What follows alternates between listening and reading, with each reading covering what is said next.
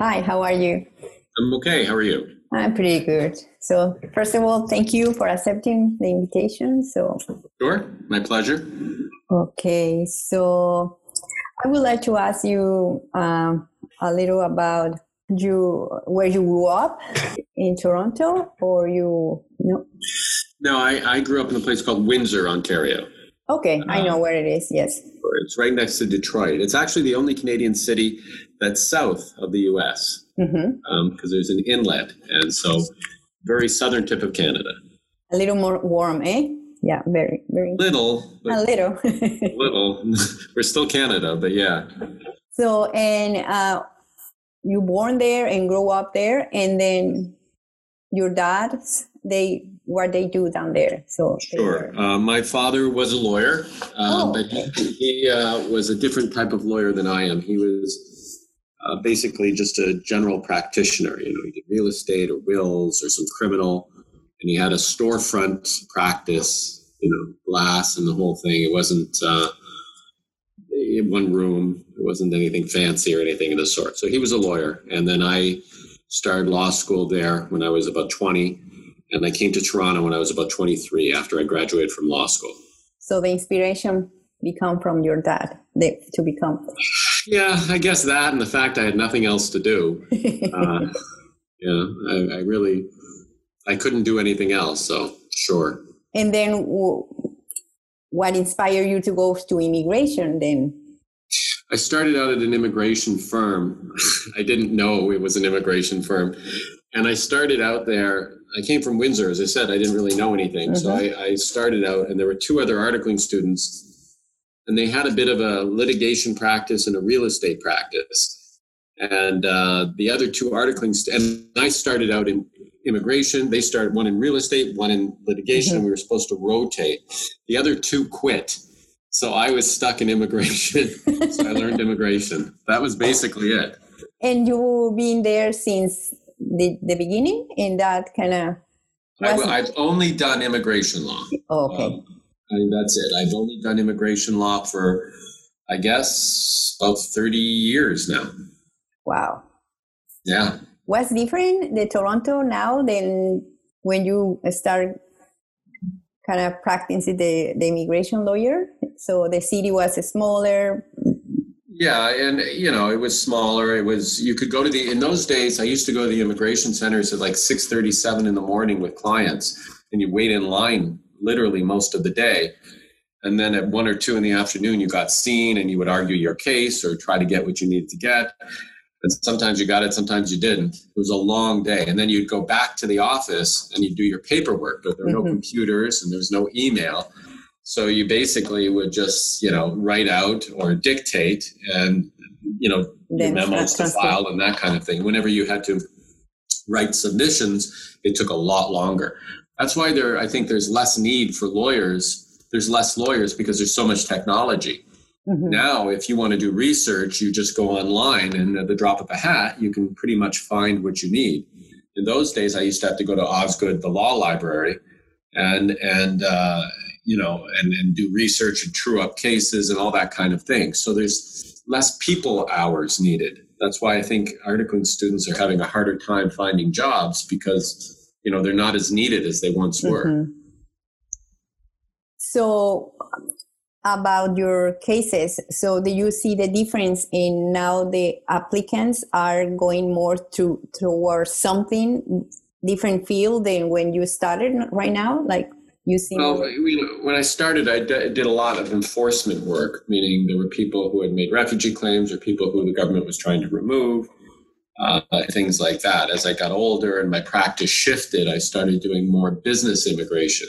And working for companies and individuals, mostly companies, in terms of getting temporary work permits or permanent residence for people who are coming in to do technology. To that point, there's more of a need for people in technical fields or in IT fields, things that are high skilled than there were before.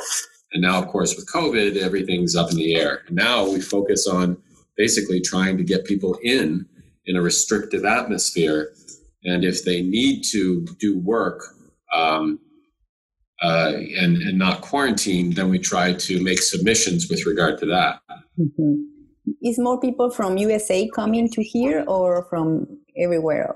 It's everywhere else, but recently, given the political instability in the United States, and there are some people who are worried about themselves and their future and their kids' future. So I'm getting a lot of inquiries from U.S. citizens at this point as well. I think it's a function of having a very spirited or disruptive time in the U.S. So. Yes, it is. Yeah. The things that got me you is like you have that kind of way to put stuff. Like the post that you shared yesterday is like so I don't know if I can call you sarcastic, but it's like a humor. It's like a very nice ways to put stuff. So thank you. I appreciate you. I appreciate you finding it funny. Thank you. When this started, the whole COVID deal started, I started thinking about what's funny about it. I mean, there's not a lot funny. I mean, people get ill, some people pass away. It's created a lot of hardship. But in these times, I mean, if you can't find some kernel humor, yes. Humor, because you'll go crazy. I mean, yeah. This is every day is another challenge. Every day, you think to yourself, are they going to shut down again? I think one of the posts I wrote was about, you're sick of worry. People are just tired of worrying. Tired of feeling stressed about it, tired of having to deal with it on a daily basis. Just want to go out or touch something and think, oh my gosh, I've touched that. Now did I get COVID? It messes with your mind. Yes. Yeah, exactly. So I am right now in Norway right now. So I live in Oakville. Oh, yes. Yeah. So, and then for some reasons I moved here, and now, even though with this new idea of kind of facilitating people to come and work here in Canada, so it's getting different because when I started the idea on February, and then everything changed and say, okay, maybe I can slow down and just get everything set up. But like you said, you never know if it's going to be able to. Well, that's the hallmark of everything that's going on as well. Everything changes. It changes extremely quickly. And when it does change, you have to be, as a lawyer or who supposedly practices it, you have to be on the ball and be ready with proper advice, because the advice I give today may not be the advice I could give tomorrow. Exactly. And things are clarified. And now with the U.S. putting sort of a break on, with the proclamation on certain visas, people can't go into the U.S. It's tough. It's very tough. And I think the confusion, it started out that people didn't know the questions that they didn't know. Mm-hmm. Now they know what they don't know, and they still don't know. So we're all just sort of spiraling around. So, and right now, are you still in the office, or you do everything in your house? Or? Right. I started out for the first, I think, 4 months at home. Wow. Now I'm in the office. I'm talking to you now from the office, but I'm now in the office 2 or 3 days a week, and I work the other 2 days from home. I work all days, but I'm trying to get back to the office only for the sense of my own sanity. Yes. I find I can't. Some people like working from home full time. I need, a mark where I'm home, then I'm somewhere else. Exactly. It helps me not, go into the atmosphere and become absolutely insane. So you really love immigration, or is it right? Like, well, I'm 55 years old. I'm too old to love. Now I just want to be friends with immigration. Passionate? No. It's all I know. It's the one subject that I've spent my life on. If you were a dancer and you danced your entire life, then you would be passionate about dance only to the extent because it's what you know. I like different things, but this is how I make my living, and this is how the subject where I can honestly say I know a bit more than someone who doesn't do it. So what are your thoughts about this situation? So do you think it's coming? It's totally. I think some governments are making a mistake. Here's the thing: immigration is supposed to be a economic and social boom or benefit to a country. And you're needing immigrants to fill voids that you don't have and to expand and to grow. We sometimes don't look too far ahead because we're fearful. So for instance, Alberta has decided that they want to limit the amount of immigrants they get or in temporary work categories because they're fearful that the people in Alberta won't have jobs. And that's fair. It's a very fair comment. But at the same time, in order to create jobs, sometimes we need people coming in who will expand that. I think that Canada overall has a very good view of immigration. They are forward thinking with regard to it, but we sometimes give in to our anxiety for the moment and limit that. And, it's a wave, it'll pass. I mean, I've been around a long time and I've seen things go up and go down. It's like the stock market. Things go up, things go down. Everybody cries doom or the sky is falling a lot of the time, but that isn't necessarily the case. So I think in the end, we will eventually drift back to whatever normal is. But people say it'll never be the same again. Maybe, but, there was a pandemic in 1918 to 1919 where many people died. And if you look at the pictures, they were wearing masks and the whole thing. And, years later, people weren't thinking about the pandemic. So, yeah.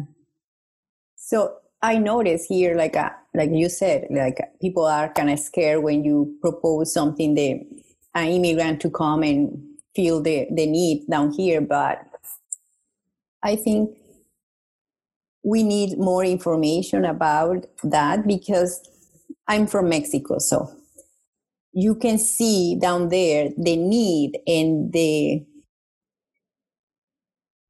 are really like, just give me the chance to work. So those people, when they are coming here, they really, really are very appreciated for the opportunity. And those people are more kind of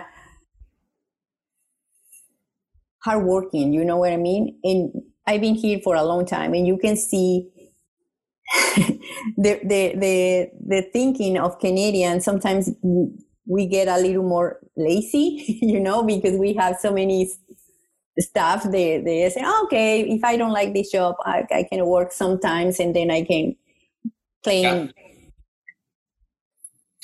That's a valid point. I mean, I think for the most part, yes, I think immigration and immigrants are extremely hardworking and grateful. I'm working on editing a book now with immigrant stories, and going through these stories, and the people that succeed, the people when you ask them, okay, well, what do you want to impart? What do you want to tell people? They say, work hard, study, learn the languages. People that succeed work very hard. It sounds trite, it's a cliche, but it's true. A lot of times, especially in this day and age, people think that they don't have to work so hard to succeed. Yeah. And then they get frustrated and don't understand why they don't succeed if they don't work hard. I think the immigrant mentality is of working hard, is of trying very hard. And to your point, sometimes we who get comfortable forget that. Yes. Yeah, it is. Yeah. And I always said in Canada is only the people who are not willing, they don't want to advance, they don't advance, because here we have everything put it together, programs, classes, everything. So just do the job. Right. Yeah. So, absolutely. So tell me about your book. So it's just stories about immigrants? Yeah, hopefully it'll get published at some point, but it's about individuals who, there was a questionnaire sent out saying, okay, tell us about your life and certain questions. And based on those questions, we're putting together their stories. And so it'll be several stories of individuals coming from different places. Some came who were wealthy, some were very poor, some, had skills, some didn't, some knew English, some didn't, and what the highlights, the lowlights, things like that.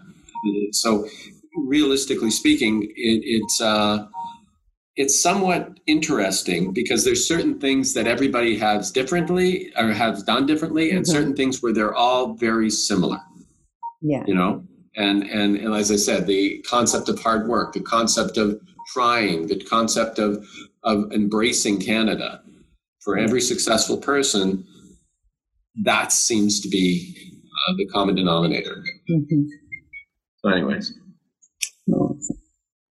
And it's how many people they you have already?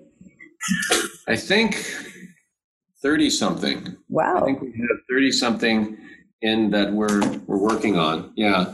But as I said, it's going to take a long time. First you do the stories, then you go back and you edit, and then that kind of thing. I mean, some of it is very fascinating. I think you like to write, no? Like like all the thoughts put it. No, you're right. I do. I do like to write. I think that writing is important. I think that as a lawyer, you're supposed to be able to write to some extent. Like a storyteller, no? I like writing. I think that it's, what too, when you write, you have, it's something that's tangible. It's like building a birdhouse or working with your hands. You start, there's a middle, there's a finish, here it is. And you put it out there, and sometimes it's good, sometimes it isn't. But at the same time, you show something. Yeah. And what kind of books do you read to get a little more inspired or something? I like nonfiction more than fiction. I do read some fiction, but I like nonfiction, biographies, things like that. I like reading history. Like that gives us like the perspective to see stuff. That is exactly. I like to know what people's thoughts are, or in the sense of what drove them, what was their motivation, what did they fear, what did they want, that kind of thing. I like some fiction, but I used to read a lot of fiction when I was a kid. Now I kind of want to read about actual things. How about Jordan Peterson? Do you know him? Jordan Peterson? Oh, yes.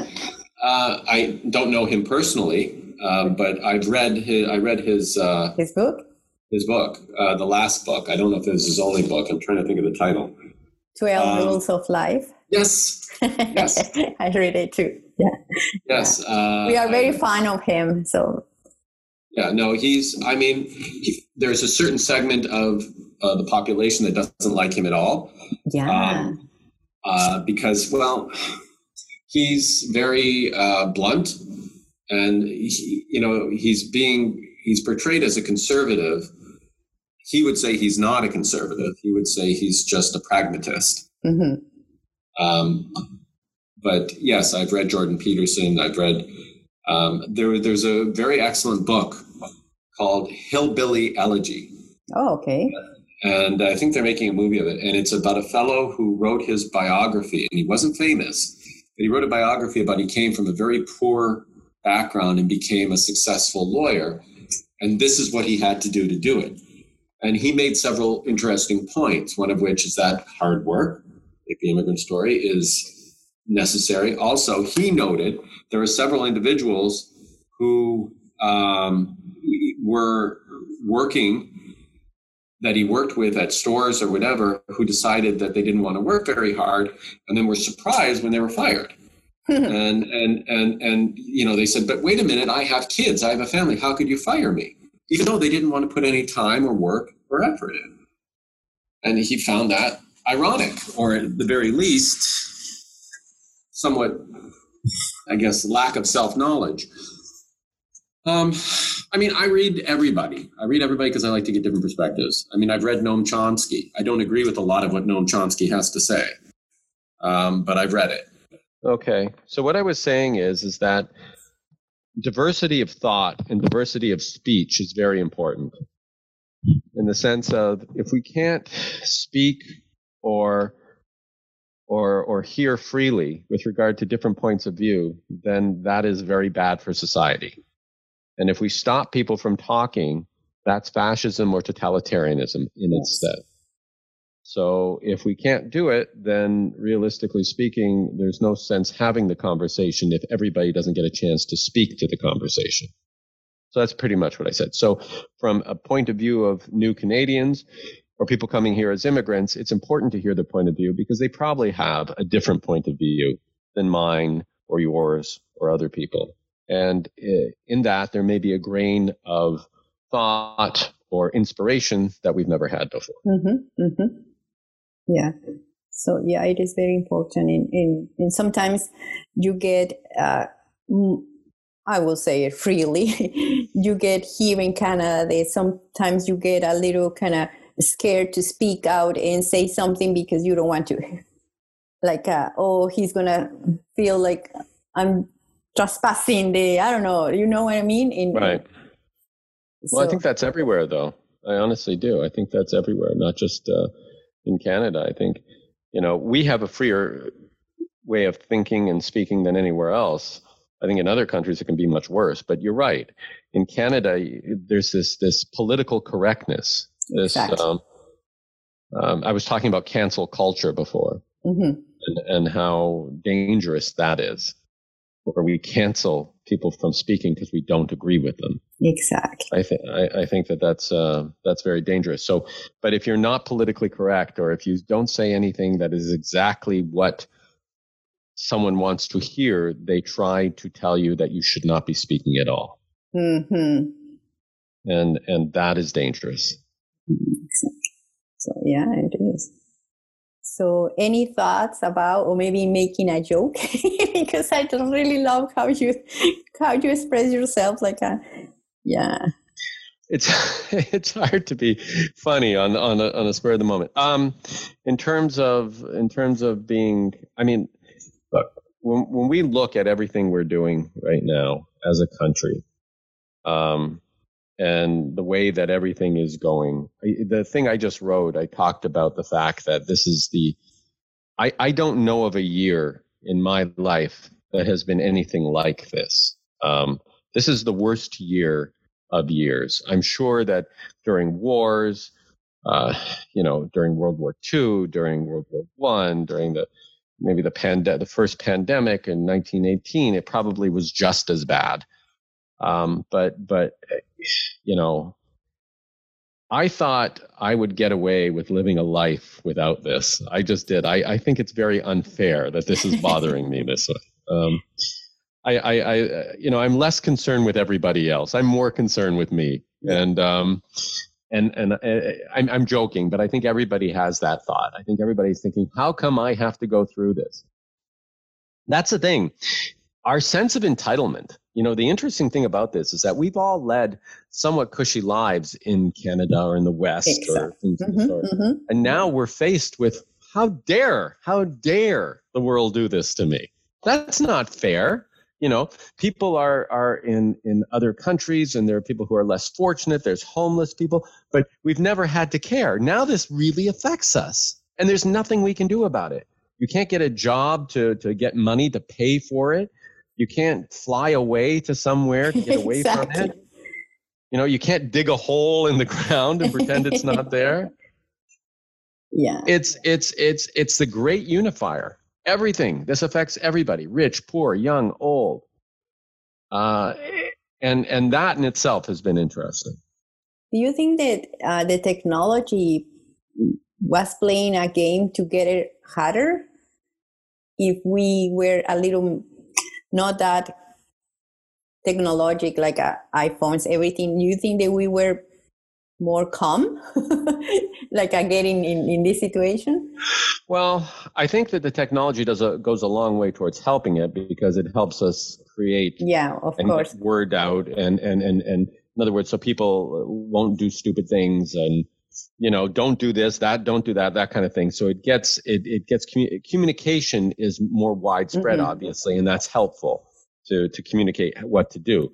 At the same time, the internet has always promoted hysteria, right? I mean, people get always, but it's the good with the bad. I mean, Yeah. just take it as you take it. The people that I don't understand, and I said this before, is the people that think that this is just A conspiracy? a conspiracy. What?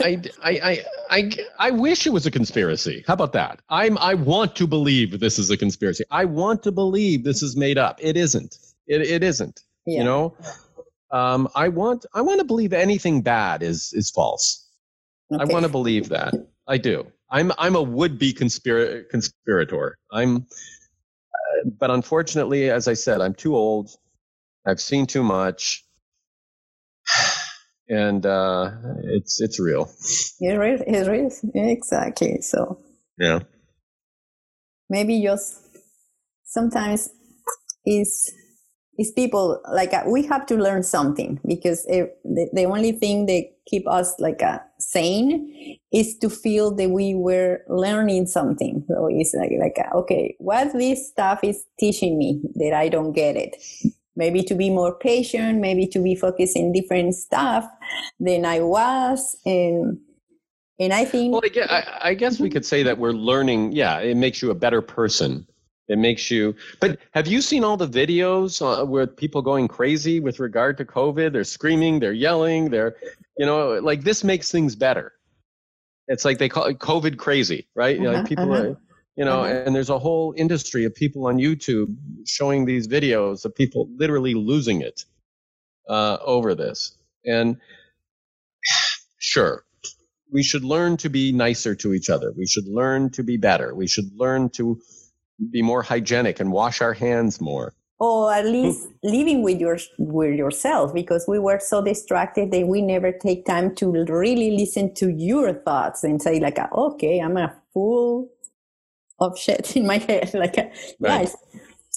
Yeah, no, absolutely. But I think we're all getting tired. That's the problem. Fatigue. Everyone's getting fatigued with it. Yes. Nobody wants to, it's like, can this stop, please? I mean, all right, okay, we've learned our lesson. Okay. Move on. Yeah, exactly. When you were a kid and you were sent to detention in school, at least you got out of detention after a while. Exactly. I think everybody was like ready for 4 months. We are good. So, but then, no. And it just keeps going and keeps going and keeps going. Yeah. Anyways. So that's pretty much, Yeah. So your favorite movie, now that you really like to write, so you wish have a movie that you really love? Jeez. My favorite movie, or one of my favorite movies, there's a John Wayne movie called Rio Bravo, which I really like. Growing up and that kind of thing. I mean, favorite movie. Mel Brooks. I like The Producers. The first movie, not the one with with Gene Wilder. I like that. So I like older movies. Yeah, I remember my dad. He always like cowboy movies, Clint Eastwood. Yes. So yes. I like cowboy movies. Yes. Yes, those were movies. Exactly. Yeah. No, I like cowboy movies. So, something else that you want to add? No, thank you very much for having me. I really appreciate it. I'm so thank you that you say yes, because it's my you are the first one in English, so I like okay. Well, I don't know if you could call how I speak English, but thank you. If people can understand it, I don't think I'm understandable in any language, but we'll go with it. It's my pleasure. Thanks again. So, any thought your favorite thought to be a little more sane in this situation? No. So it's a lot of hope. I have nothing. I wish I had advice to give people. I really do. I wish I could tell people, do this and you will get through this, or you'll feel better.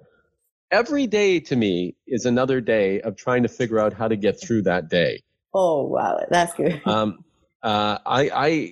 So there. Okay. A trite saying, take one day at a time. Just concentrate on the day. On the day. Sure.